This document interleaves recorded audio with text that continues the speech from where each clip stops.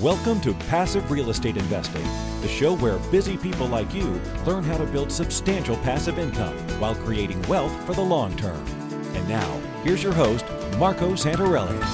Welcome to Passive Real Estate Investing. I'm your host, Marco Santarelli, and this is a show where we're going to help you to build your real estate portfolio of cash flow income-producing real estate to help you build wealth over time and to do it in a way where you can minimize your risk and maximize your returns.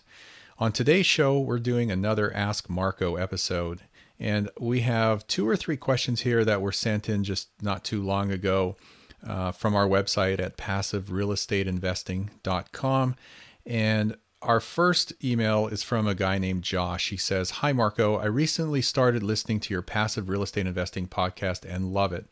I just graduated from school, and despite not having the money to invest now, I am looking to educate myself in anticipation of the opportunity. Do you have any newspapers or real estate journals you read frequently, or any books you can recommend to someone with little capital? I appreciate your willingness to answer questions and guide newcomers to the field. Keep putting out a great podcast. Thanks, Josh." Well, Josh, appreciate the kind words, and I appreciate you sending in your questions and your email. Well, first of all, I don't know why newspapers are still around. It's just amazing that, they're still around after all these years, especially with the explosion of the internet. Newspapers started dying off in the 1950s after the introduction of the television, at least when it went mainstream. And now, ever since the internet exploded, information's at your fingertips. You can pull up almost anything instantly, and there's so much free information out there. I don't know if you really need a newspaper.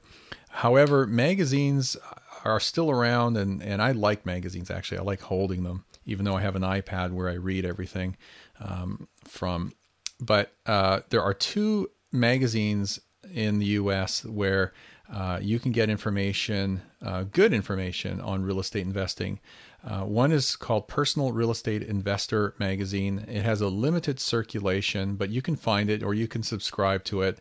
I do have it. I rarely find the time to read it, so it kind of just sits on my credenza. But there are good articles in there.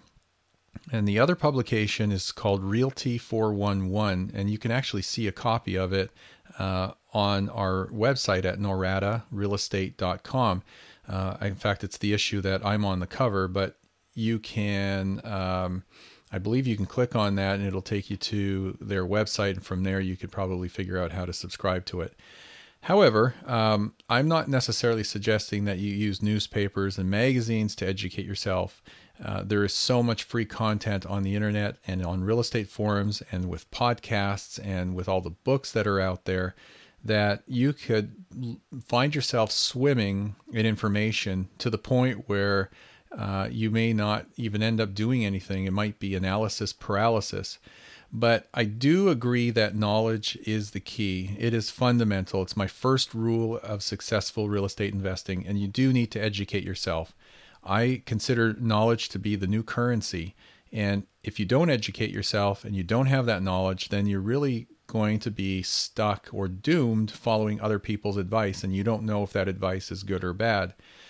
So knowledge will help make you a good investor, and actually it'll take you beyond that. It'll help you to become a great investor, and the more you learn, the better off you'll be. Now, in this industry, you never stop learning. Real estate is very fluid and dynamic. Laws and regulations are changing all the time. Strategies don't change.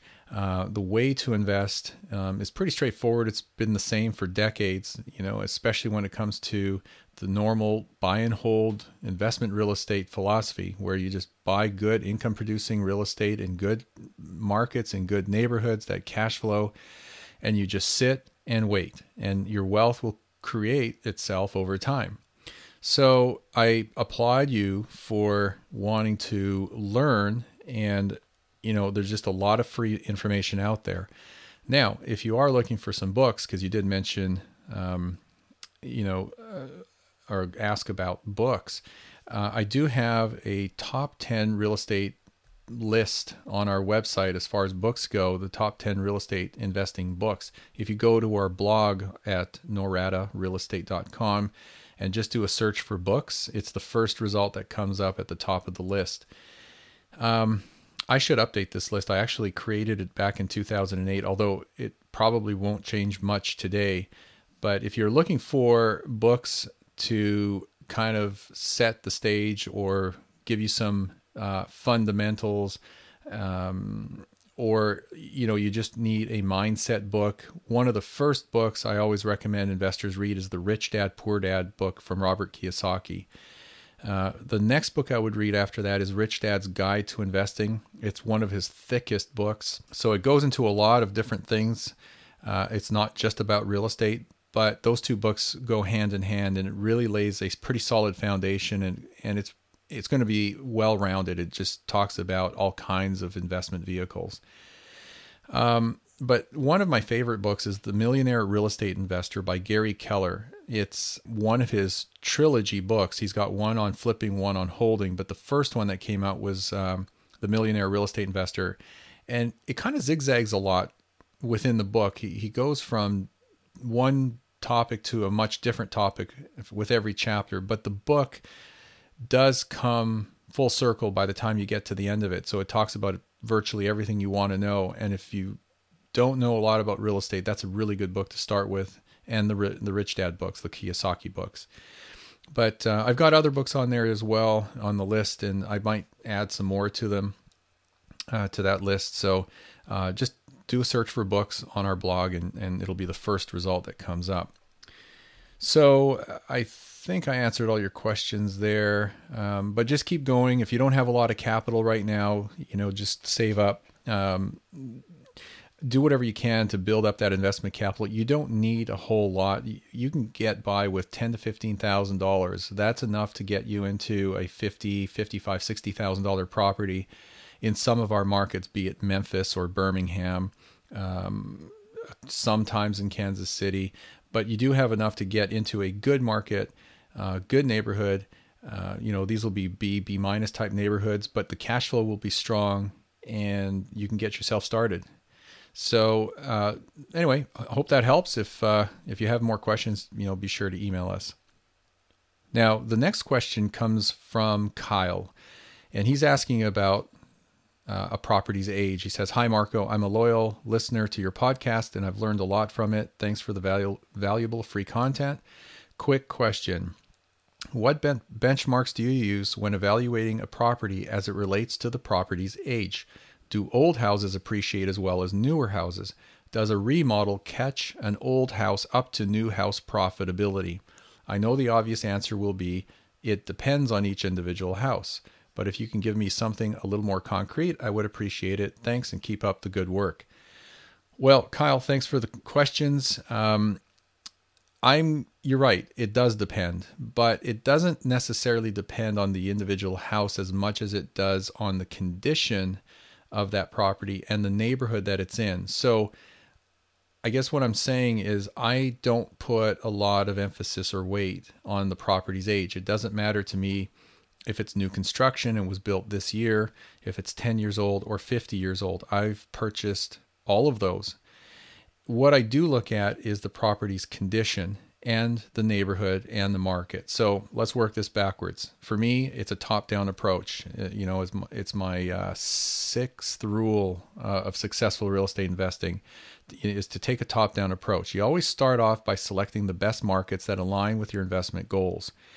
And most investors make a mistake by analyzing properties, and they don't pay attention to the neighborhood or the market that it's in, because you can find a beautiful newly renovated property that has had $40,000 of renovations done to it, and it's virtually like new, but it could be in the middle of a dilapidated neighborhood in a war zone in a bad market where jobs are sparse and people are moving out. So that's not where you want to be, even though you have a great property, and it could be a newer property. So always take a top-down approach. So start with the market, then you look at the neighborhoods, make sure those neighborhoods align with your goals. If you're looking for premium type neighborhoods, premium type properties, what I'll call your Nordstrom tenant client, then that's what you focus on. If you're looking for more of the Walmart type tenant, that's your demographic. Well, great. That's what you're going to look for. But the age of the property doesn't play into that all that much. What plays into that is the condition of the property and the neighborhood that you're in. So what I look for, if it's not new construction, I look for newly renovated properties in like new condition that have had extensive work done to the property. And the first thing we always look at is the condition of the mechanicals. Obviously, the HVAC system, the hot water tank, the roof, plumbing and electrical. Those are the key things you want to make sure are either replaced or like new or well, really, it's just like new or new. But once you have that out of the way, everything else is pretty much cosmetic. Flooring, paint, the cabinets, the light fixtures, landscaping, all that stuff is important. But if those are all safe, clean, functional items, and you have a clean inspection, if you get an inspection done by a third party, then you've got a good property candidate, at least as it relates to condition. So now, if you're in the right market, in the right neighborhood, with a property that makes sense, the numbers meet your investment criteria in terms of the cash-on-cash return or cash flow, the condition is like new, the age now becomes quite irrelevant. So that's the starting point for me. Now, in terms of appreciation, again, it doesn't really play into the age of the property as much as it does the market and the neighborhood and what is driving that market. So if you've got jobs, you've got lots of employment in the area, you've got an area that is stable, or maybe there's some gentrification going on and it's an up and coming area. You have people moving in, it's got strong desirability, you have good schools, lower crime. That property will appreciate over time, and it should appreciate at the same pace as the other properties surrounding it. All property values are determined by comparable sales. So if like properties in the area are appreciating, well, yours is going to appreciate with it. That's just the way it works with residential properties, which are 1 to 4 unit properties. It's different in the commercial world. If you're dealing with properties that are over 4 units, now you're talking about properties that are defined as commercial properties, and those values are defined by its income. So more specifically, its cap or capitalization rate. Now, you asked about remodeling. A remodel will catch up, in a way of speaking, to the value of surrounding houses if you're buying a distressed property that needs work, because you're going to be buying it at a deep discount, or hopefully you would be buying it at a deep discount. So if you buy a distressed property that requires work and you get it at a deep enough discount, you can or should be able to remodel that property, refurbish it, and bring it up to a like new condition in the area. Now that property will comp out at what other retail properties are selling for in the area. So this is known as forced appreciation or an equity play. You're buying a property that is undervalued, you're fixing it up, and you're building in that equity, that value in that new property. And this is what rehabbers do all the time. They buy distressed properties or properties from distressed sellers that they can get at a deep discount. They fix them up, they bring value to it, and hopefully they'll have 10, 15, 20% or more in equity in that property by the time they're done. Or at least that's what they can pull out of it. The goal is to probably get closer to 70% loan to value or cost to value, so you have up to 30% equity in that property. Anyway, so those are my comments about a property's age. If I missed anything, let me know and I can talk to you offline. Last is a question from Alex, who is up in Canada.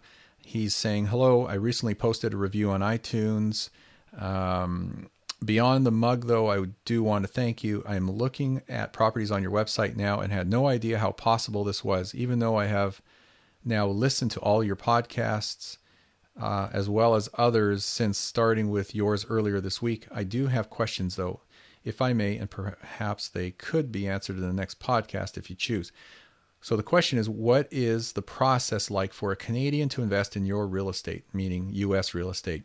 I am not eligible for mortgages yet, as I have been running a business for only 8 months and need to have run it for 2 years to be approved in Canada. Do you have any possible ways that we could work around that by next year? My wife and I should be able to invest in a property or two next summer. Thank you very much, Marco. Well, Alex, the good news for you is that there are lenders available today in the U.S. for foreign nationals, meaning investors that are outside the U.S. that are not U.S. citizens or don't have U.S. credit.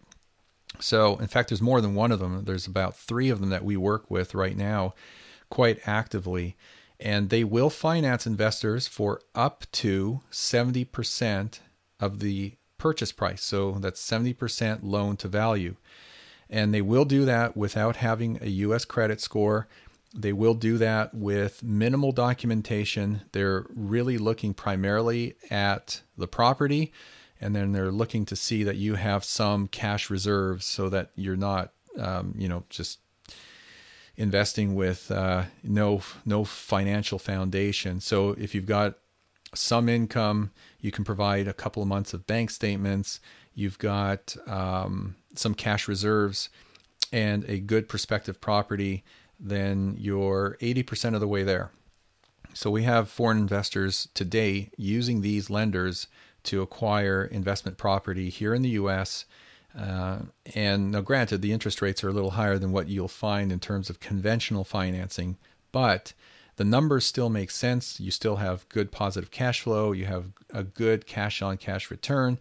It allows you to get into the market, but more importantly, it allows you to leverage your existing investment capital. So instead of being an all cash buyer and taking your, whatever it is, your 50,000, 100,000, whatever investment capital you have, and buying a property all cash with no leverage, you can now take that investment capital and leverage it across 2 or 3 or maybe more income producing properties here in the US, as opposed to just having the one property. So the process, to go back to your question, the process is essentially the same. We go through the exact same purchase process and checklist that any other investor would do, from identifying the market and shortlisting various properties and neighborhood combinations, and then going into escrow under a contract, doing your due diligence, having the property inspected, having an appraisal done if you're financing it. Now we provide you a lot of this information. We provide you all of these contacts, property managers that you can choose from. It's completely turnkey. It's a solution from front to back. So nothing changes if you're out of the country. So whether it's across town or 3,000 miles away, the process is identical. The main difference with being a foreign national investor is the financing. That is the primary difference. And of course, there may be some different tax implications being in another country. Again, that depends on your local tax laws and what treaties might be in place between the United States and your country. So if you think you can't qualify or you can't invest, that is definitely not true. So give one of our investment counselors a call and talk to them about the possibilities. We have investors all the time buying from out of the country. So I hope that helps. If I missed anything, again, let me know. So if you have questions, just submit those at passiverealestateinvesting.com. Just click the Ask Marco link, submit those questions, and I'd be happy to cover whatever you want in future episodes.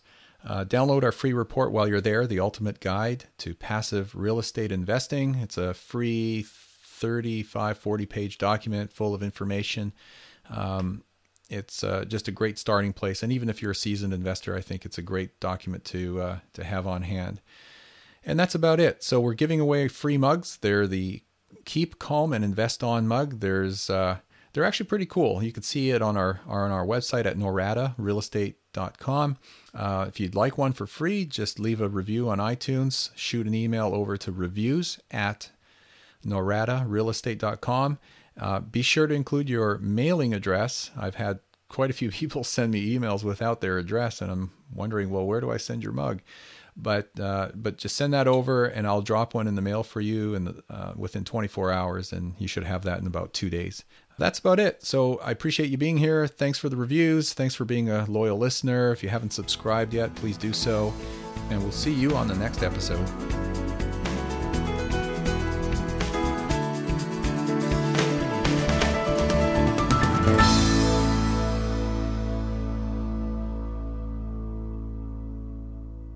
Are you having a hard time finding great investment properties? Unfortunately, the best deals are rarely found locally.